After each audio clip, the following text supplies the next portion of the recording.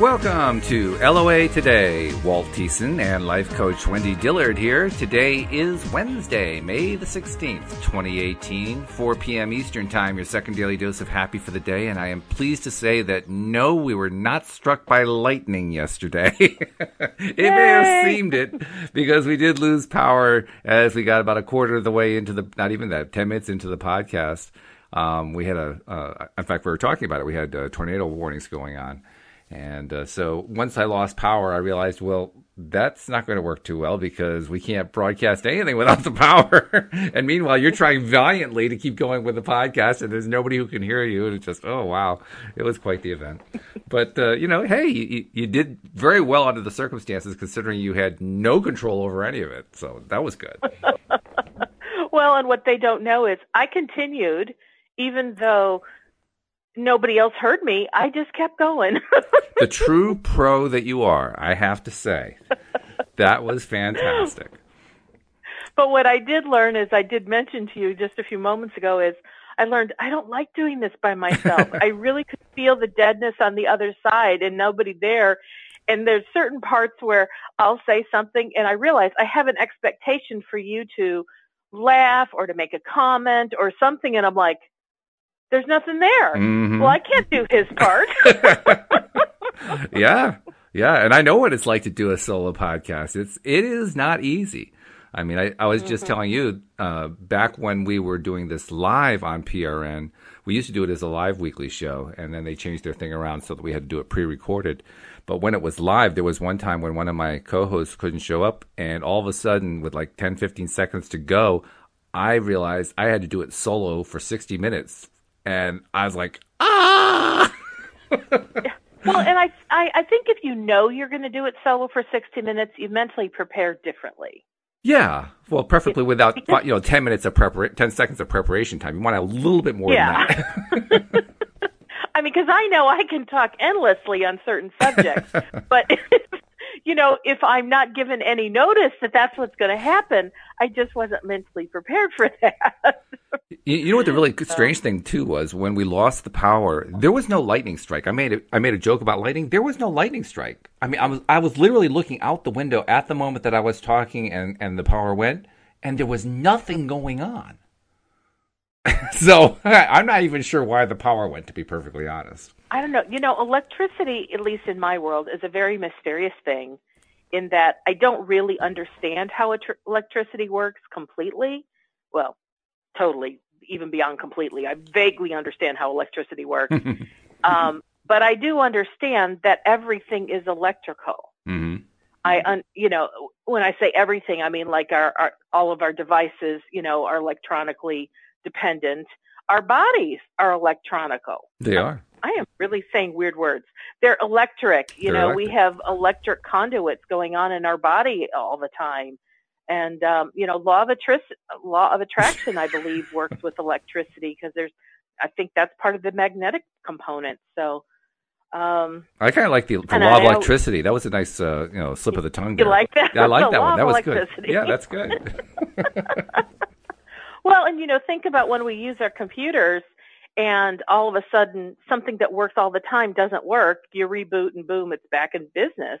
I'm thinking that has something to do with the electrical impulses that run through all the lines that we're not looking at and visibly seeing. So a lot of our world is dependent upon electricity. So it kind of doesn't surprise me that you didn't hear or see lightning, and yet still the power went out. Goodbye, power.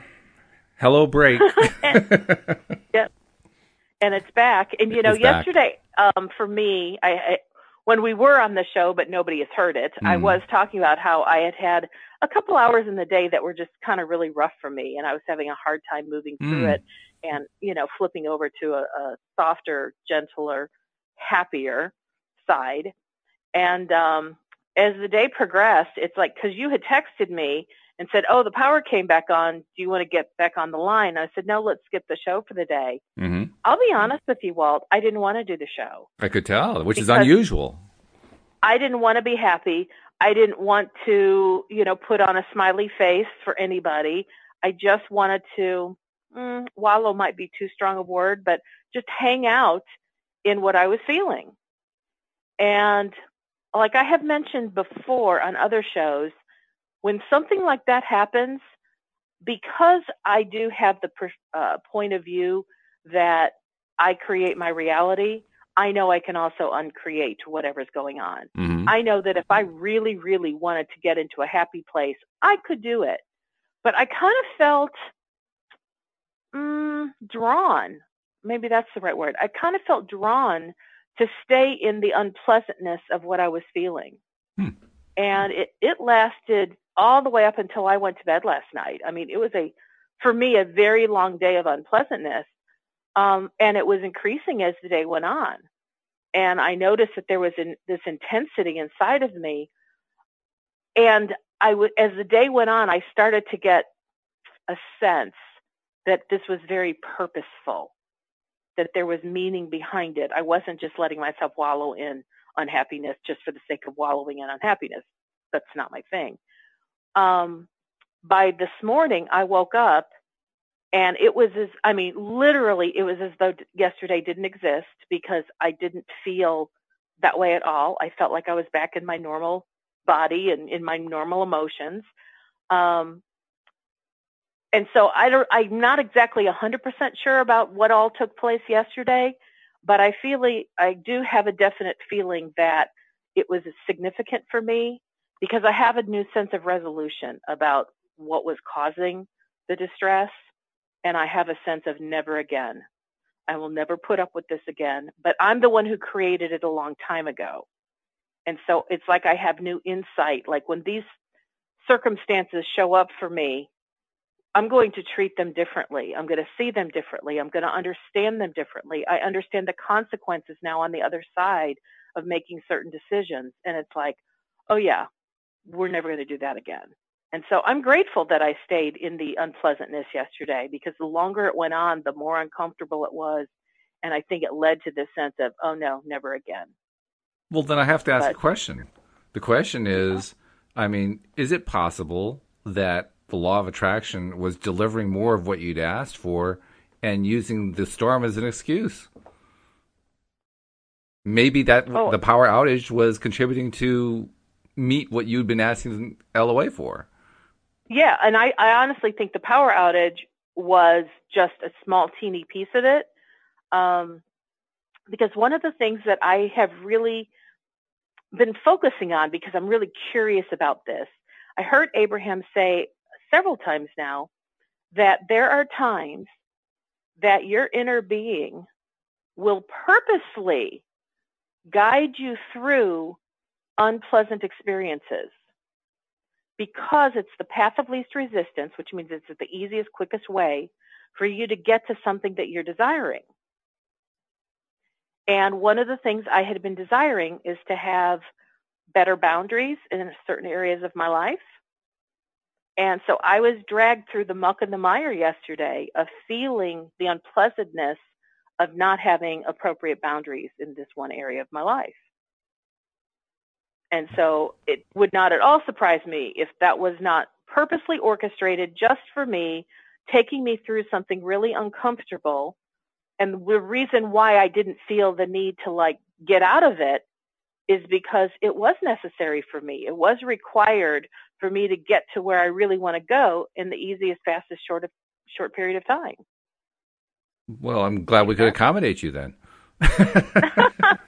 Well, and like I said, I don't believe it was just because the power went out, because I was already in a not great place before that. No, I know just think that the power going out, I think I probably contributed to it. That's what I'm thinking, yeah. Yeah, well, not directly, indirectly. Go ahead. I'm sorry, say that again. I was just saying it didn't necessarily contribute directly, but indirectly through, the universal manager saying, okay, here's the quickest way to get Wendy where she needs to go. We're going to end the podcast. Yeah, and then, you were talking about learning to be more specific when asking for certain weather conditions to occur. Right, yeah. You want to add that piece in here? Oh, let's see. What was I saying? Oh, I know. Yes. Well, after the power went out, even before the power went out, I was talking about how and you were kind of cueing me on this, that I have a number of stories where I have influenced the weather successfully, including some pretty serious storm situations. And so since the show was stopped, I figured, okay, well, we've got this, tornado warning going on. Why don't I just apply my skills, and we'll make sure that anything that's going on is going to bypass entirely. And it did. It went south of us. What I forgot to do was to be more specific and say, oh, and by the way, leave the power on.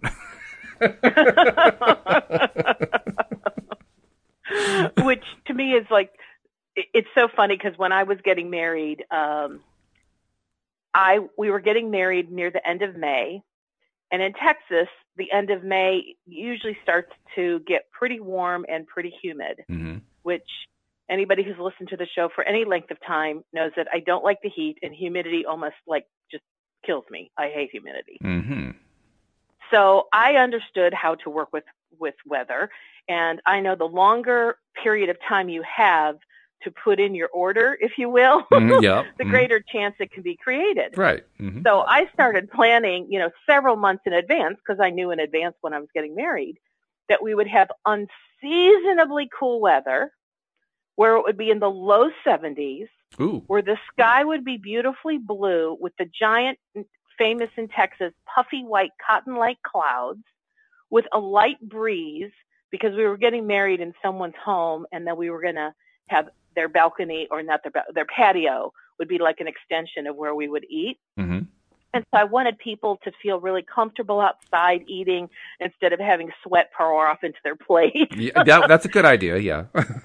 Yeah, I was trying to be very thoughtful. That was, and I just wanted the entire day leading up, like that morning, leading up to the wedding, and then the whole day, until everybody left. I didn't care what happened after that, but it was like during that time period, I wanted the weather to be about as pleasant as it could be in Texas.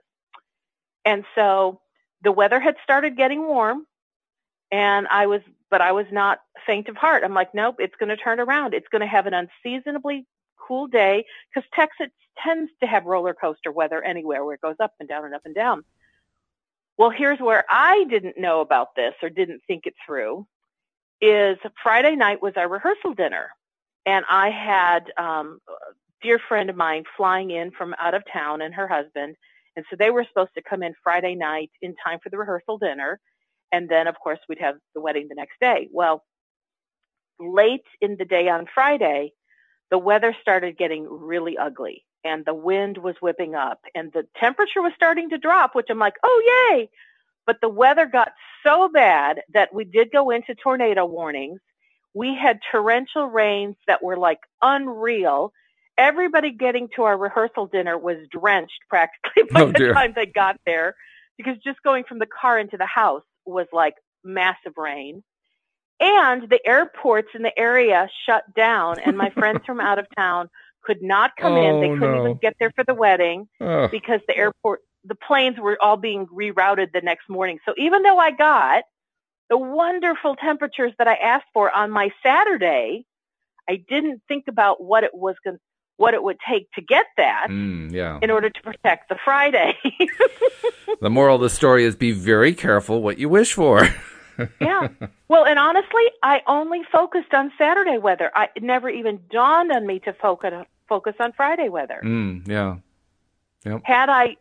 If I were to ever plan for something like this again, I would plan both days and think through it very, very differently. But I remember everybody at the wedding saying, oh, my God, this is so unseasonable. That was the word they were using. I mean, we rarely experience a cool, breezy day like this in May. This is fabulous. Your wedding couldn't have been, planned for a more perfect weather day. And I'm like, no, it was the weather that was planned for this day. But that's okay. So anyway, it is very interesting when you have a really, important focus, important intention, to ask for the specifics around it. Because law of attraction it's just like a program. I put in this weather on this day, and it went, okay, fine, and it delivered. Mm-hmm. Yeah. I just didn't ask for any other parameters. So, and now we know if the weather is not doing great, we want to specifically say, and we want the power to stay on so that the show can go smooth without any interruption. And well, when you talked about your wedding too, and how you had influenced the weather, I hadn't thought about this since our wedding, but when Louise and I got married, I did influence the weather. I'd forgotten that I'd even done it. Because we got married at the end of September, which in New England is not exactly balmy temperatures. Typically, you're talking 50s, maybe 60, and we were getting married outside. So we needed to have a nice, comfortable day, one of my favorite kinds, the kind that I usually describe, the blue sky, the puffy clouds, temps in, around 70, maybe a little bit higher, that kind of thing. And that's exactly what I envisioned, and that's exactly what we got. So in that case, I actually did cover it right. I think just learning this little technique I learned of envisioning the scene the way I want it to be in all details, not just temperature, but the sky, the clouds, the greenness, everything else, the whole package. That's served me well, because most often whenever I've wanted to influence the weather, it's been for the good using that method. So there's something to be said for it. Very nice. Yeah. Well, and so now, the weather, of course, was part of yesterday. Yes. And I want to go back a little bit to my story about how I was kind of dragged, if you will. Right. Well, dragged's probably not the right word. I willingly let myself go through unpleasantness. I was very present. I paid attention to how I was feeling, what I was feeling. And I think that's what took me through some new awareness of, I'm never going to put myself through this again. Not the unpleasantness of yesterday, but how I landed there to begin with. It's something that's been in the making for gazillions of years in my life. But you learn what you learn when you learn it. And it's something that it's an area of my life I've been working on for quite a while. I've had incredible shifts and things are so much better, but I feel like this is like the tail end that was still in motion. And I'm like, okay, got it. We're not doing that again. I see what it looks like, because I know I've had clients who have said this to me, and you've probably experienced it as well as almost everyone listening, where you get yourself into a predicament and you go, how did I get here? Oh, yeah. It's like you don't remember. And there really are triggers and clues that you made micro decisions to get to where you landed. But sometimes we're so unaware of all of those micro decisions. We don't even know. We probably do it again unless you know what those micro decisions are. Well, I've even noticed there have been times where, like you say, I couldn't remember how I got here, but I would become aware of the fact that there was a gap, there was a missing piece of memory, so to speak, and that in some way I was blocking myself from knowing that thing, whatever that thing was. And that was a little bit annoying. If you want to not repeat it, you kind of have to know, when did you make the first decision that led you down the road to land there? Which isn't always easy to figure out. Yeah, and not that I got every one of those pieces yesterday, but I feel like I got enough of them that I think if something like this ever decided to show up in my world again as a possibility, I could look at it and go, I'm saying no to this instead of saying yes. Now, what I have learned is that if I do notice one of those gaps that I was mentioning, where I can tell there's something missing and I don't know what it is, what I can do is I can stop, just like stop in time and space for a moment. Just pause the conversation, pause the exploration, ask what that thing was. And if I can't remember it, then ask the person who I'm talking with to repeat what they just said to me in the last 10 seconds to see if it can cue it. And often it will cue it for me. They'll say it, and maybe they'll say something about it, about what they said, and then they'll fill in another detail, and all of a sudden, boom, everything gets filled in. That's nice. Yeah. Well, Abraham sometimes talks about one of the ways that you can start to recognize what's going on as to how law of attraction created something is in what they call your post-manifestational awareness. Okay. Which means after something's already manifested in a way you don't like, or in a way you do like, now that it's already happened, now see if you can go backwards and figure out what led to it. Try to figure out how the elephant ended up in the living room.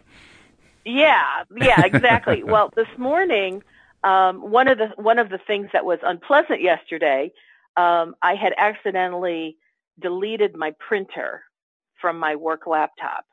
And when I went to reinstall it, I kind of remembered it's a really easy install, but because of all the firewalls and security that goes on with my laptop from work, I can't just do it on my own. I have to get help desk involved. And I was like so not in the mood for that, because almost every time I call help desk, it's an hour as I'm watching them, control my desktop, and they go here and there and whatever. And I'm like, oh.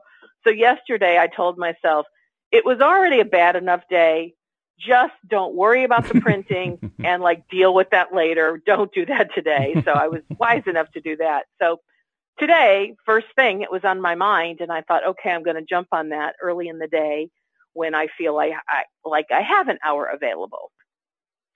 And I started getting into some things, and I'm responding to emails, and I'm doing some spreadsheets, and I had it in the back of my mind, I thought I was going to jump on this. And I kind of got, it's okay, kind of chill. So I kept doing my thing. Every now and then I check in with my inner being, hey, can I call help desk? And they're like, just chill, not yet. And then all of a sudden it was around 11 o'clock my time, or maybe it was 10, who knows what time it was. And I just kind of got, go ahead and call now. And I was sensing this doesn't have to be hard. It doesn't have to take a long time. Nice. Just call, ask for what you want. Yep. Well, our help desk is in India, and even though they're very capable, sometimes whoever I'm speaking with has such a thick accent, it's frustrating to me when I have to ask them to repeat themselves 3 times for me to understand what they're saying. Yeah, they say something, and you're just sitting there, and you're saying, okay, process that. What did those sounds sound like? Did they sound like words? So I was so pleasantly surprised because this man answers the phone, and yes, he's from India, but he spoke with such beautiful articulation. I had zero trouble understanding him. Nice. And I'm like, oh, this is nice. Yeah. So I told him what I wanted, and he said, I'll be happy to help you. I'm sure I'll be able to accomplish this for you. Can you give me control of your computer? And I did.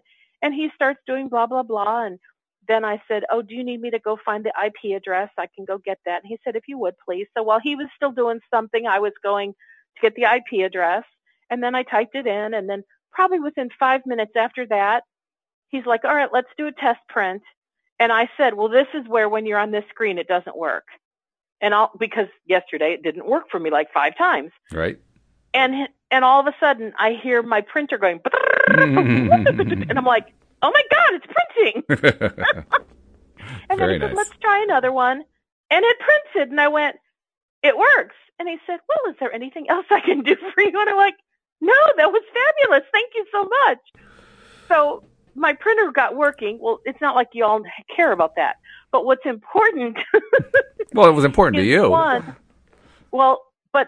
Yes, and the post-manifestational awareness is what came into play for me. Mm-hmm. I paid attention to, I just manifested something that went so smoothly. I got a person who normally speaks in an accent to speak. The one that came to me, the one who answered my call, spoke beautifully where I could understand him, where there was no frustration. He was very knowledgeable, because I've had some help desk people that don't really know and they just kind of hunt and peck, and that's why it takes an hour. But he knew exactly where to go. He streamlined it so quickly, and I'd say I was maybe on that call a total of 10 minutes. Excellent. And I've never had a printer with my help desk installed that fast. And I sat there in amazement, and I went, oh, this is evidence that my energy is in a completely different place today than it was yesterday. Yeah.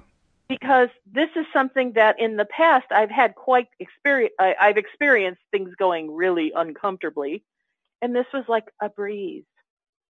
And I went, oh, so the post-manifestational evidence let me know, because of what I experienced, it let me know where my vibration was. That's true.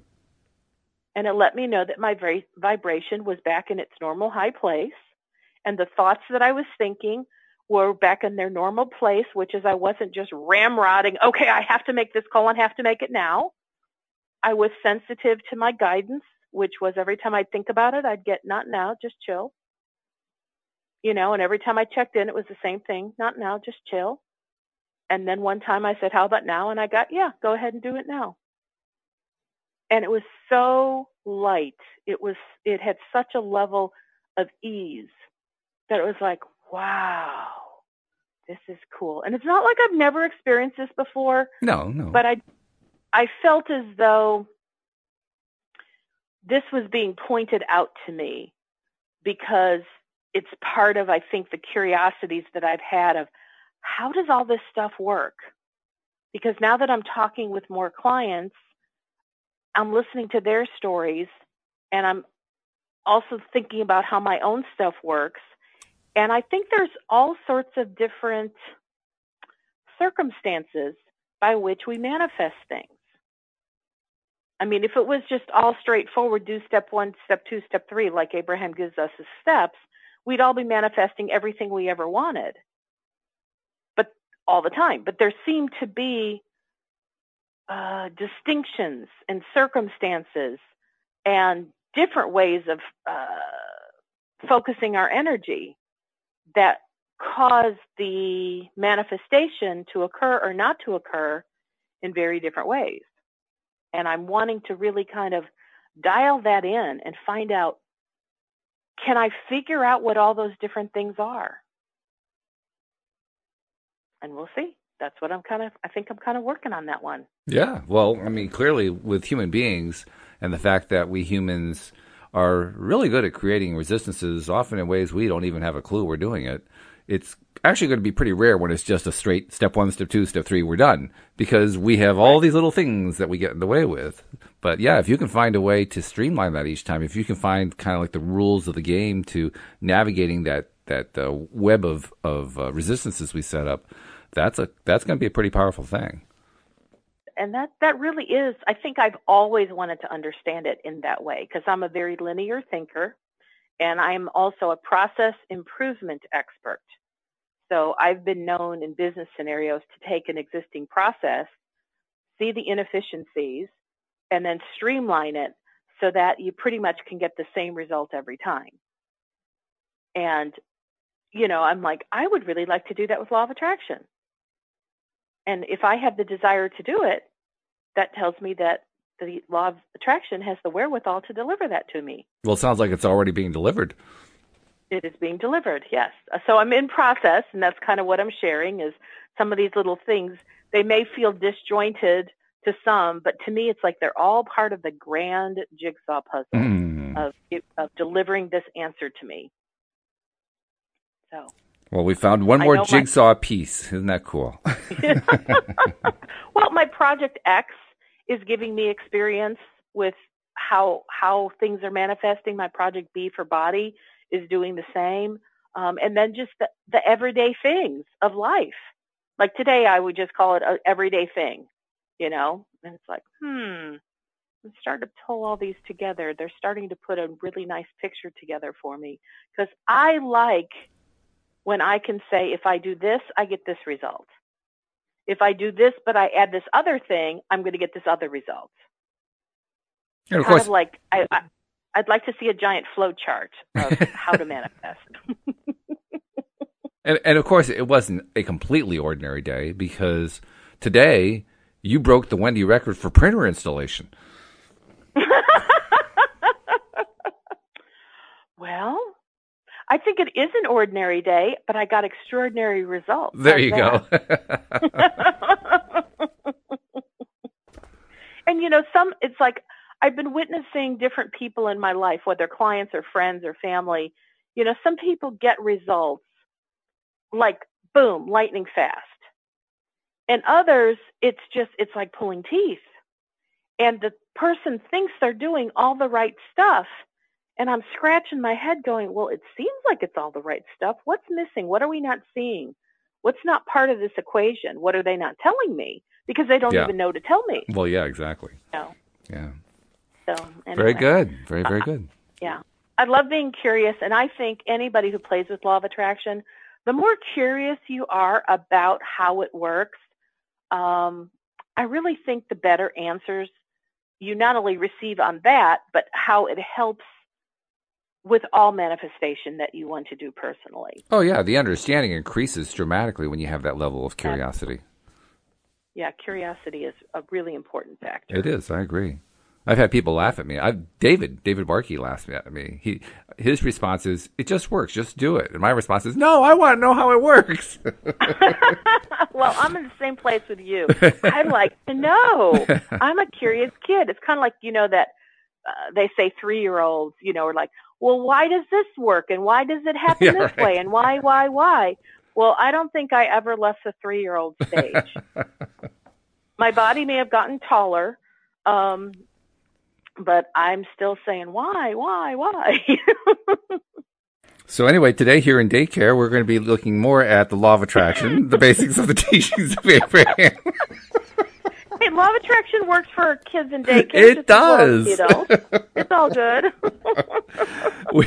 We are in section 4. Hey, Part today 4. I want you to read this because I read this part of the chapter yesterday. Even if nobody heard it, right? Okay. Even though no one heard it but me. And you know what? I was so thinking about, where is Walt? What's going on? Am I going to have to do this by myself? Is the podcast still going? Is it not going? Does anybody hear me? I have no idea. I have no idea what I read. The words were coming out of my mouth, but everything I just said is what was going on in my head. So I was slightly distracted. Well, in that case, we won't make you read again today because it would probably send you into depression, and we want to avoid that. So anyway, we're in part 4, and we're on a subsection entitled Life Experiences, Not Words, Bring About Our Knowing. And I'm not even sure we need to read this because you just did a beautiful job of explaining through your own experience how your life experience brought about your knowing. So this may be superfluous, but let's see what it says anyway. It says, "We are teachers, and in all of our experiences of teaching, we have learned this most important fact. Words do not teach. It is life experience that brings you your knowing. And so we encourage you to reflect into your own life experience to remember those things that you have experienced before, and to begin watching from this point forward for the absolute correlation between the words that you are reading here in this book and the life experience that you are living. And so when you begin to notice that you are getting what you are thinking about, then, and only then, will you want to pay attention to, in fact, to deliberately control, your thoughts. Controlling your thoughts will become easier when you make the decision that you will do it. You think about things you do not want, mostly because you have not understood how detrimental it is to your experience.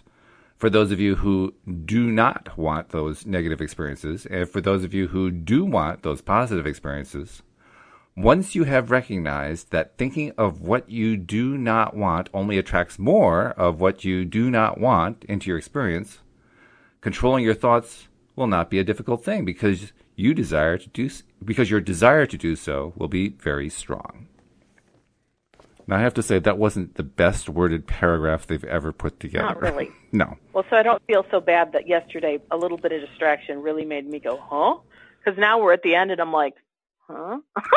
It is not only a run-on sentence for that last sentence, it's a run-on sentence that goes on for a full 6.5 lines and has 2 sets of italics in it. But it isn't even a well-formulated run-on sentence. But, the basics I know of this subject is that words do not teach and that it's life experience that does teach. That must be what that last sentence was about. The words were doing a terrible job of teaching, so you better go to the life experience because there's nothing left. Well, and and this is one of my favorite things to contemplate is how, I have put myself as an audience member, whether I'm listening to an audio or I'm going to a seminar or I'm listening at work to a conference call or, a podcast like this. I've been a listener to people's words for years and years and years. I mean, listening to a TED Talk, listening to anything on YouTube. It's like we're hearing words all the time. Mm-hmm. Listening to the news. It's hearing words, listening to a parent, having dinner conversation, just talking things about with somebody at the water cooler. It's like we use our words continually to convey ideas and stories.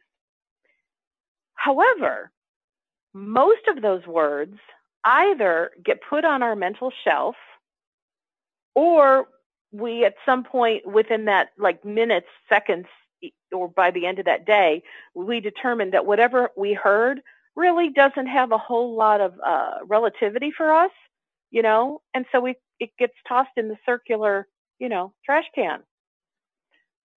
So we listen to stuff all the time. Mm-hmm. But when do we really learn? We learn when we've had a life experience.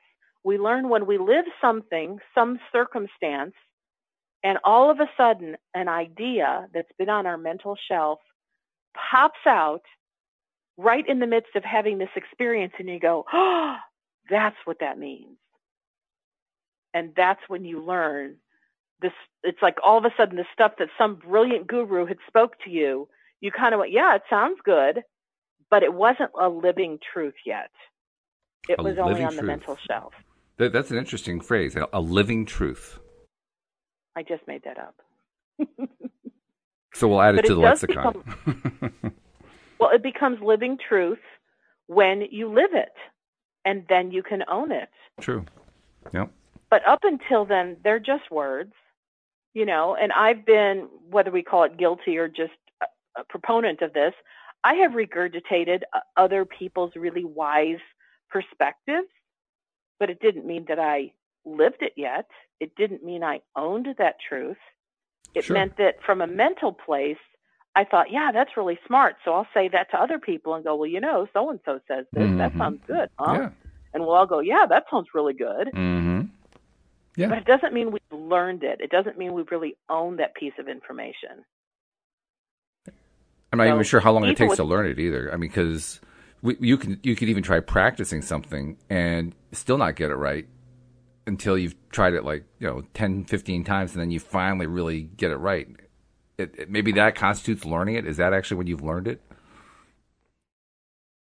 I don't even know if getting it right. I guess it depends on the context. I'm not sure either. Yeah.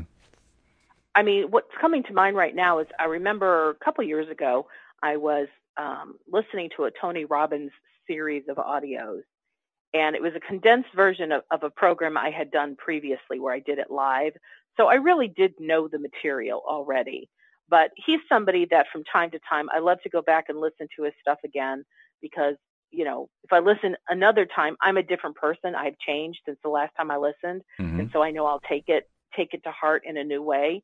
And some of the ideas will seep in with new understanding. But new understanding is not the same thing as learning. It's just I understand it differently, and I put it back on the mental shelf a little bit differently. And I know one of the things he talked about was, he goes out, he starts every morning in a very physical way, walking or running or whatever he does. He's, 15 minutes, and he has certain mental exercises that he does during those first 15 minutes of whatever he's doing. And so I remember saying, okay, I've resisted this forever and ever, and I'm just going to do it. I'm open to experiencing what he's talking about to see if it has any relevance for me. Okay. And so it included walking first thing in the morning. So the very first day I do it, it was in November, and it was literally 33 degrees, one degree above freezing. That's fairly cold. Was there wind? Yes. Oh yeah, and it was wind. It was a biting cold. Ah, yes. And okay. When I get committed to something, nothing stops me. So I went, all right, I guess I'm just going to wear warmer clothes. And I went out, and it was cold and blistery, like against the wind against the face. And I started doing what he said to do. And that first day, after 10 minutes, my body started to warm up. And then I'm like, ooh, the cold actually feels kind of good. And but I could tell I hadn't learned anything yet. I was just trying to practice, like, oh yeah, what did he say I'm supposed to do for those first 5 minutes? And, be grateful. What does that mean? And, what am I supposed to be grateful for? And I'm just trying to gather ideas. So, day 2 was still cold. And I did this day after day. And I would say by about 2 weeks, maybe, it was not as hard to get up in the morning. It was not as hard to go out in the cold. Some days were not as cold as others, so that was nice. And the the mental exercises that I was doing were coming easier. And so that I kind of liked it when it kind of hit a rhythm of ease. And I did this whole thing for about 6 weeks. And I think what caused me to like skip a day was it was like torrential rain. They'll do it. And I really didn't want to go out when it was really cold and torrential rain. I was like, no, this is really a day to sleep in. Yeah, that's a good day to draw a line, no doubt about it. But you know what I found fascinating is I did this for 6 weeks. Now, most people would say, well, but then you should have a habit in place and it should be a no-brainer. And I was really enjoying the mental process of what I was doing. I was really enjoying how my body felt. But you know what? One day of torrential rains where I didn't do it was enough to derail the whole process. Yeah, I never really bought into the idea that you establish a habit after 30 days. I mean, it's possible, certainly, to establish a habit in that time frame. But in my experience, by 30 days, it's becoming familiar. It hasn't become habitual yet. Yeah. You have to do it a lot longer than that before it really becomes a habit. I mean, I'm aware of it. But things that I did, some of the things I did mentally, I found them to be nice, but I didn't find like, oh, I really learned that, you know, doing this grateful exercise every day really changes my life. Mm-hmm. Honestly, the grateful piece didn't do it for me. And I mean, I know Oprah has her gratefulness journal. Yeah. Other people talk about gratefulness. And I am not a person to poo-poo that idea at all. That just wasn't something that really was something that really made the difference for me.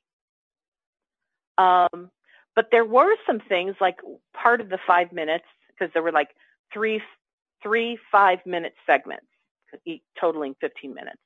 And one of them had to do with come up with a mantra, create a mantra that you'll like repeat for that entire 5-minute time. And there's one that I came up with that I still, every now and then I go back to it because I really loved it. And I found that it really had a rhythmical thing when I was walking. And now that was something that I keep. And here it's been several years since then. Let's see, I wrote it down somewhere so I can repeat it whenever I want to easily. Is it this one here? Apparently it hasn't become so habitual that it's memorized. So that's a good point right there. Well, you know what? I purposely didn't want to go into my brain to look for it. I wanted to just look on a piece of paper. Oh, okay. But maybe I don't have it written down, but it's something like, everything I desire comes to me easily and effortlessly. Everything I desire comes to me easily and effortlessly. See, that was in my brain. Okay. But I came up with that a couple years ago. And so that was something that for 5 minutes, as I was walking to the rhythm of my walking, I'd say, everything I desire comes to me easily and effortlessly. And I will tell you, after that time period, things did start to come to me easily and effortlessly. So that piece worked. Well, yeah, I would say. I mean, not only did it, I mean, I think what you've just described is a good example, a really good example of what happens when you are establishing a habit. And as you establish that habit over time, you are also simultaneously programming your mind. And so you basically developed a habit of a programming, which was kind of a cool thing, especially since it was a good kind of programming, because you can also do it with bad programming. But the fact that you had this really good little program going on led you to feel like, wow, life is easier. This is good. And so it was. Well, and so, the thing that we've just read is all about how words don't teach, but life experience does. And there's an example. Yeah. And I was taking Tony Robbins' words and wanting to put it in practice to see if I could create that in a way that it would be my life experience where I would do this stuff every day. And what I found is I was not successful in replicating what works for him. And I think that's exactly what I learned. That's what worked for him. Okay. I know it works for many other people. As a matter of fact, I read something the other day that said most successful people start with a morning routine of some kind of physical activity. Well, I consider myself a successful person, but I don't start with a physical activity in the morning. Oh, as a matter of fact, I've always started with a mental activity. Okay. I mean, I can remember back to junior high where we had different classes. You know, it's like in elementary school, you're told you're going from this. We're all moving from reading to writing to arithmetic, whatever. But junior high for me was when you leave a classroom and you go somewhere else, and everybody was doing something at a different time. But we got to select what classes we wanted and which periods they were going to fall in. Okay. And this had always been my habit ever since junior high. I considered all of the mental classes like algebra, science, reading, those to me are mental classes, where like home ec and gym were not. Okay. Those were more creative classes. I always took my mental classes in the morning. Did that all the way through high school. Always took my mental classes in the morning. So I would be mentally attuned in the morning, and then then my body started getting more ready to, like, I couldn't, oh my God, if I had gym first period, that would kill me. I almost always had gym like one of my last two classes of the day. Really? Because that's when my body was ready to be engaged. It wasn't ready in the morning. Okay. You know, and so for me, it's kind of like, okay, Tony, I love you. I tried my best to do what you do, but you know what? I don't think me and my body and my brain are cut out for his system. Well, it makes sense to me. I mean, because I honestly think that there is no such thing as a process or a system that is for everybody. I think that different people react well to different processes, different systems. And I can point to my own experiences as a great example of that, because a lot of the things people like to do, like vision boards don't do anything for me. I mean, I can't even engage in them. They're just so boring to me. But there are people who just swear by them, you know? Mm-hmm. Whereas for me, when I first tried doing mirror exercises, I did it with a tremendous degree of skepticism. And boom, it really started to work. I started to feel stuff in like 10 to 15 days, which was a new experience for me, to have a process that somebody else came up with really produce a result for me. Meditation, that was another one. Typical meditation, the way meditation is normally done, never worked for me. Never useful for me. I could never get anything out of it until one day here on one of the podcasts, I don't remember who I was doing it with, somebody said something, one of the co-hosts said something that clicked in my mind. And what clicked was, meditation doesn't have to be done sitting down quietly. And the reason that clicked is I have a long-standing habit that I've been doing ever since I can remember, which is that if something comes up and it kind of upsets me, or it's something where I have a hard time dealing with it or digesting it or something like that, I'll get up from what I'm doing and I'll just start pacing around. I'll just walk and walk and walk until I kind of walk it off. Well, I think it was Cindy actually who pointed out to me, you were meditating. You were releasing resistances. You're releasing stresses. That's what meditation is. And I said, I never thought of it that way. So if I had to sit down and do meditation, forget it. It ain't going to work. Get me on my feet. Yeah, I can do that. I would say one of my greatest meditation spaces is driving in the car. Because I know if I'm going from my home to a certain location, it's like that's programmed into my head. I turn on Abraham on a CD in my car, and it's like I just go. It's like I know where I'm going, and I don't have to think about it.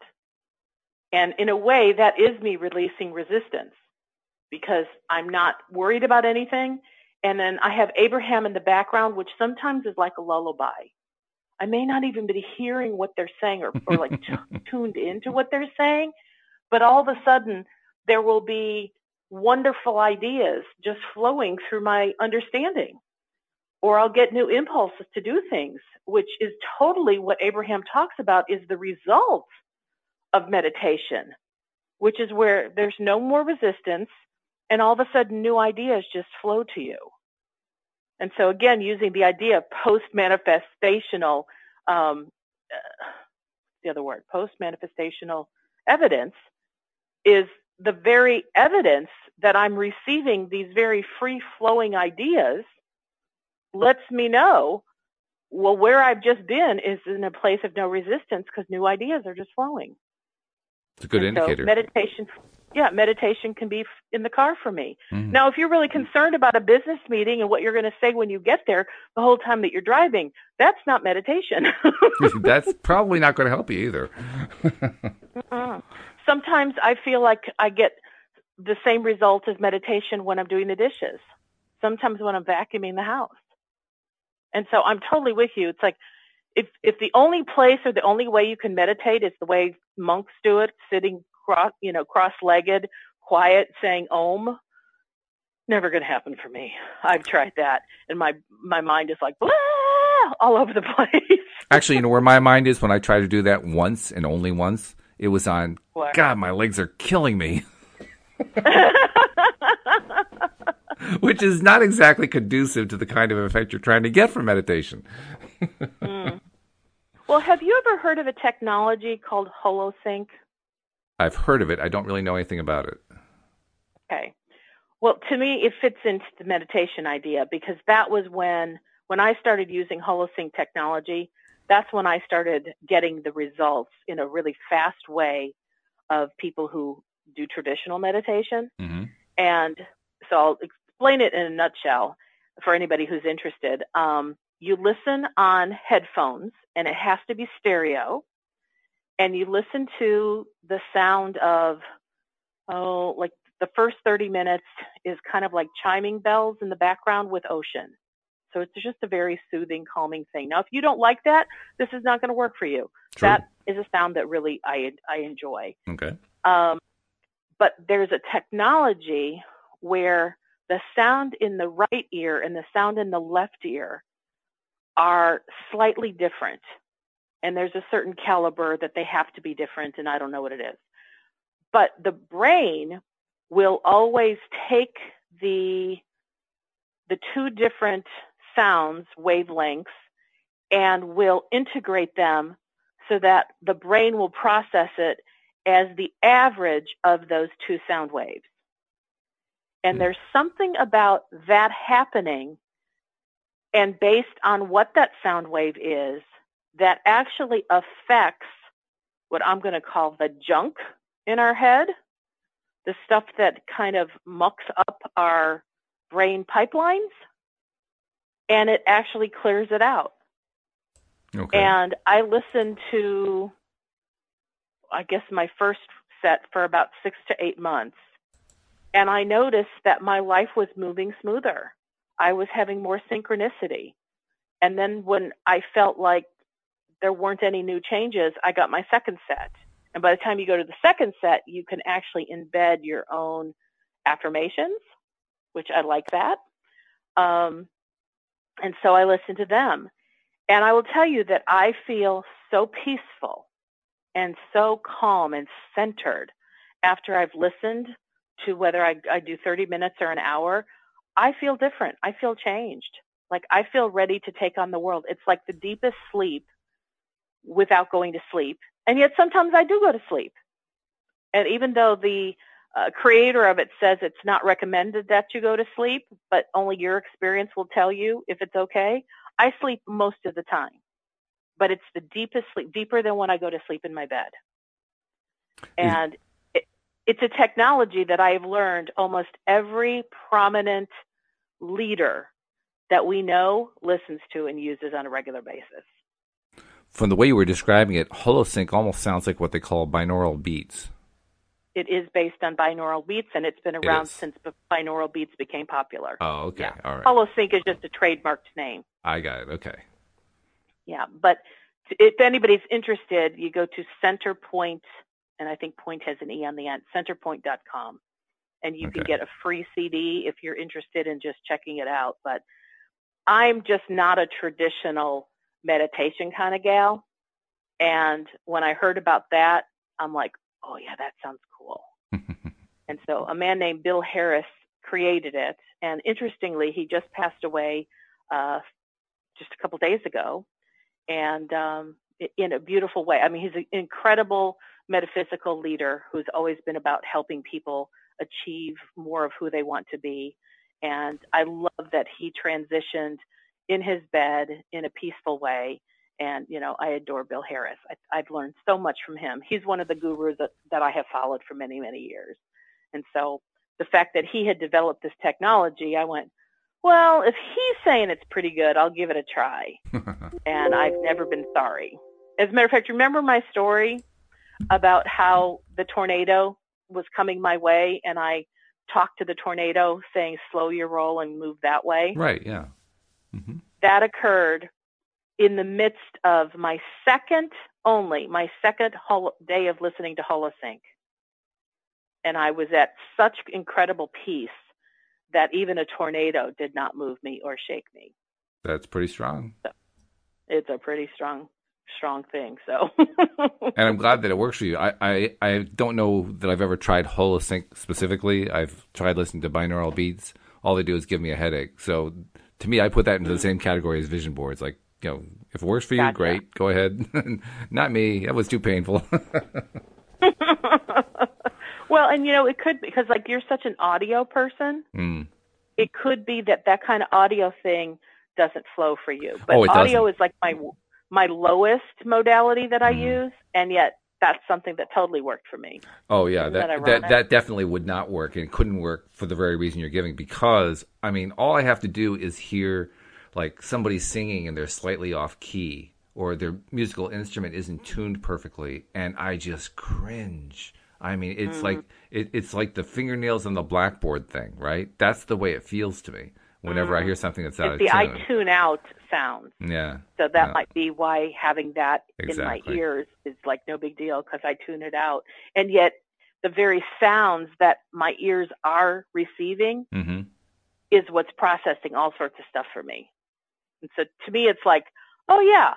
It's kind of like going and having a massage. It's I can fall asleep during a massage, but I get the great benefits of them doing it. I like that kind of thing. That's the ultimate 2-for-1. Well, I could see that. That would be fine by me. I've had one professional massage one time, and I had to do everything in my power to keep from falling asleep on the table because it was that comfortable. It felt that good. And I am very, if sound is my number one sense, touch is definitely my number two. So, yeah, all they had to do was put some really nice music on in the background. It would have been even better, but heck, it was still good. That's awesome. So we have about 2.5 minutes left. I just wanted to remind people that the book is coming out. I believe we're going to formalize when you can get the link probably by the first of this coming week, the beginning of the week. And once that is formalized, you're going to be able to find the link right on our website at loatoday.net. And that's the link you'll use during the freebie distribution of the ebook, which will be over Memorial Day weekend starting May 25th, 2018 through May 28th, the following Monday. So you want to kind of keep aware that that's the time to start looking on the website, because you're going to see that link so you can get your free copy of the ebook. Oh, and also something we haven't talked about in a while, subscribe. If you haven't subscribed to the podcast, please do. Most of our listeners are subscribers. We know that from the way the numbers show it to us. But if you're a newbie and you've only listened to this show or maybe one or two other shows, take the time. It's right there on the homepage, loatoday.net. And it's so simple. The description is there. The instructions are there. Very, very simple. And more social media icons than you could possibly shake a stick at are there also. So once you've subscribed, please share and let your friends know about it. So we got about 30 seconds left. Do you want to, I don't do this with you often enough. Wendy, if somebody wants to reach out to you, of course your answer is always 10 seconds long, but if somebody wants to reach out to you, how do they reach out to you? Well, I'll make this longer. Oh, okay. WendyDillard.com, WendyDillard.com. There you go. Did I make it longer? Yeah, that was. I think you made it up 12 seconds. That was good. WendyDillard.com. That's the simplicity of it. All right. Wendy, it's been a pleasure. We'll do it again tomorrow. I'll be here. I will be here as well. We hope you join us, too, here on LOA Today. Goodbye, everybody. Bye-bye for now.